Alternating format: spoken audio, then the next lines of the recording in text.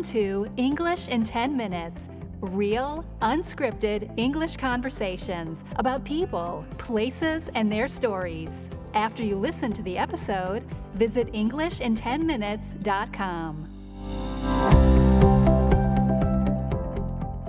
Today I'm talking to my friend Yassine about his country, which is Switzerland, and in particular we're talking about Swiss languages, because it's a very interesting country with several different languages spoken. So firstly, can you just give us a breakdown of how the languages work in Switzerland? Yeah, so we have 4 national languages, French, German, Italian, and Romansh. So French and Italian and Romansh, 3 of those are Latin languages. The Romance family of languages. And as for German, it's actually a different group of dialects, Swiss German dialects. So people who speak Swiss German can, of course, read and write in what we call High German or Standard German. That's what you would learn in school. However, when they're speaking to their parents or their friends, they will use their local dialect. Right, so that's quite interesting because, I mean, more or less, I think the French and the Italian that's spoken in Switzerland is pretty similar to French from France and Italian from Italy. Yeah. But the German is really different. Yes, exactly. Yeah, there's a huge difference. Germans don't actually understand Swiss Germans when they speak, for the most part. However, Swiss Germans, of course, understand Germans. That being said, there are, of course, differences between Swiss French and French French, right? Mm-hmm. For example, the way we count. Typically, a Swiss person will say 70, 80, 90 instead of 70, 80, and 90. So the French system is a bit weird. You already know about that. As for Italian, there is actually a dialect in Ticino, the Lombard dialect, but it's the same dialect that you'll find in the whole of Lombardy, so also in Milan. Okay, so it's like Milanese, basically. Exactly, yeah, the dialect. But not exactly, well, Milanese could be, the Italian they speak in Milan. But I mean, really, this is really a dialect. So it is quite different from the standard Italian, actually. Very different. Right, yeah. So it's interesting because you have these 3 languages that are very famous languages known around the world. Then you have this 4th one, which you mentioned, Romansh, and that's spoken by, I think, only about 1% of Swiss. Yes, that's exact. Yeah, it's about, I'd say, if I remember correctly, it's 50,000 people, give or take, who use it every day. I'd say there are only about 30,000 people who really work in Romansh and use it all the time, with another 30,000 or so who use it sometimes when they speak to their family or certain friends. But there are actually 5 dialects of Romansh. Is that right? Yes, it's quite interesting. Yeah, you've got a standard Romansh, which was invented by a linguist in Zurich, called Romansh Région, and it takes different aspects from those 5 dialects. So they try to unify it to fight against the death of the language. But sadly, people are very stubborn. So everybody sticks to their own dialect. No one has really adopted this standardized Romansh. So yeah. That's really interesting. No, I didn't know that. So it's almost like in a microform. It's like Esperanto. It's trying to create a unifying language, but then it didn't work. Yes, exactly. It's a bit like that, actually. Yeah. Because it's really spoken in these kind of mountain areas, so it's very, it's sort of village to village in areas that traditionally are difficult to traverse and to travel from one place to the other, right? Right. The valleys don't make it easy for dialects and languages in general to travel from one region to the next. Which is why we have such different dialects in Switzerland with, say, Swiss German as well. But with Romansh, you could actually compare it to Ireland. So I don't know if you know anything about Irish, but there are actually 4 different dialects of Irish, depending on which province you're from. And they try to unify Irish, and that's what they teach in schools, generally, although you have input from the local province. And however, those who actually do use Irish or Gaelic in their daily life, they will use their dialect. So that's the thing with languages. You can try and impose a kind of scientific, standardized form, but the actual users of the language will always stick to their roots. And do you think because Romansh is almost, you could call it an indigenous language, or do people call it that, an indigenous language of Switzerland? Yeah. So is there any pride in that? Because the others are kind of imported languages from larger nearby countries to a certain degree. Yeah, it's interesting. We do have pride in having 4 languages and being multilingual and yet having strong national identity. However, I don't think we feel like they necessarily are foreign languages. We very much feel like French is also our language, Italian, German.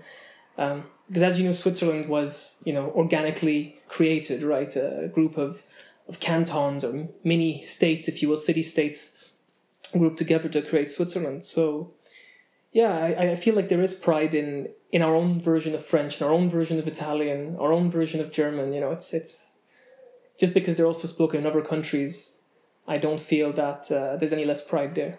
Fair enough. And so you're from Geneva, so you're a French speaker, but your family history is a little bit more complicated than that, right? Yeah. So my dad is from Morocco, Okay.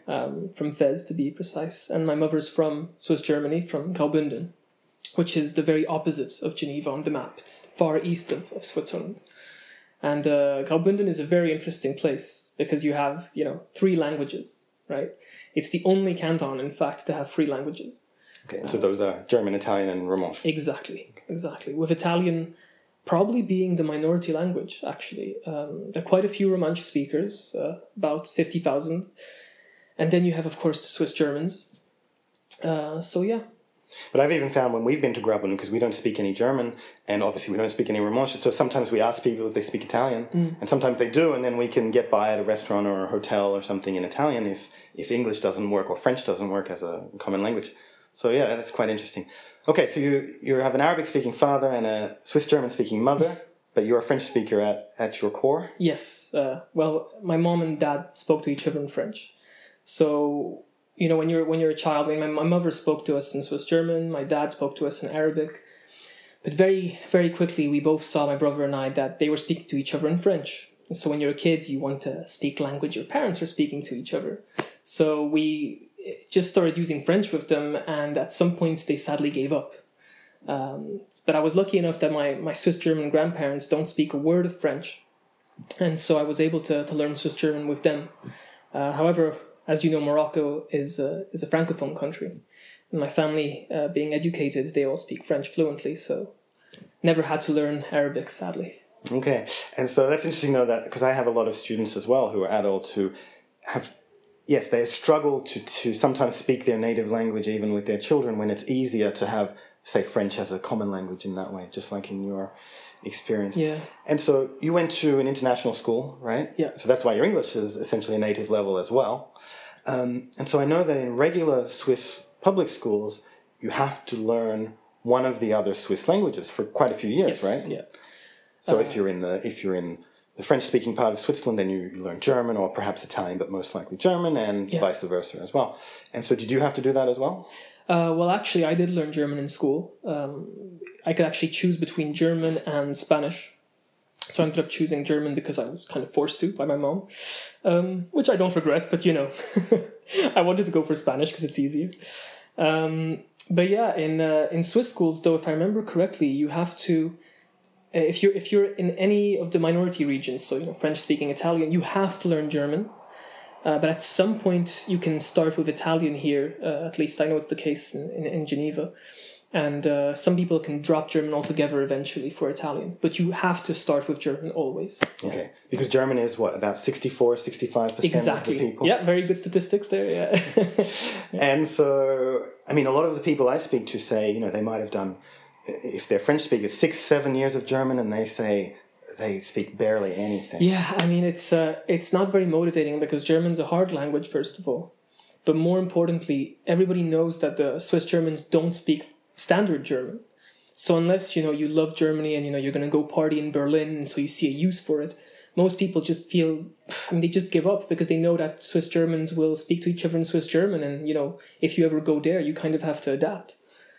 So honestly, I think we should learn Swiss German in schools instead of High German. I know it's maybe a bit controversial, but it will be more useful. Right, and so even with these 4 languages, it turns out that perhaps English is the uniting language that a lot of Swiss people use with each other. Yes, that's the really funny thing. People who don't have a high level of German here would probably try and use, French or English when they're, say, traveling to Bern or another part of Swiss Germany. And it's quite interesting because, you will find Swiss people sometimes using English as the lingua franca. However, I'm usually pleasantly surprised by the level of French that lots of Swiss Germans have. So they tend to make more of an effort.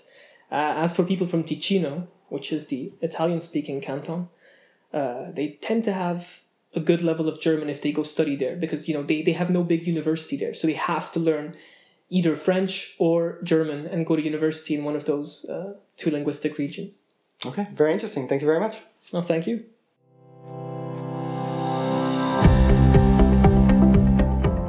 Thanks for listening to English in 10 Minutes. To download a worksheet for this episode, including the most useful vocabulary and a full transcript of the conversation, visit EnglishinTenMinutes.com.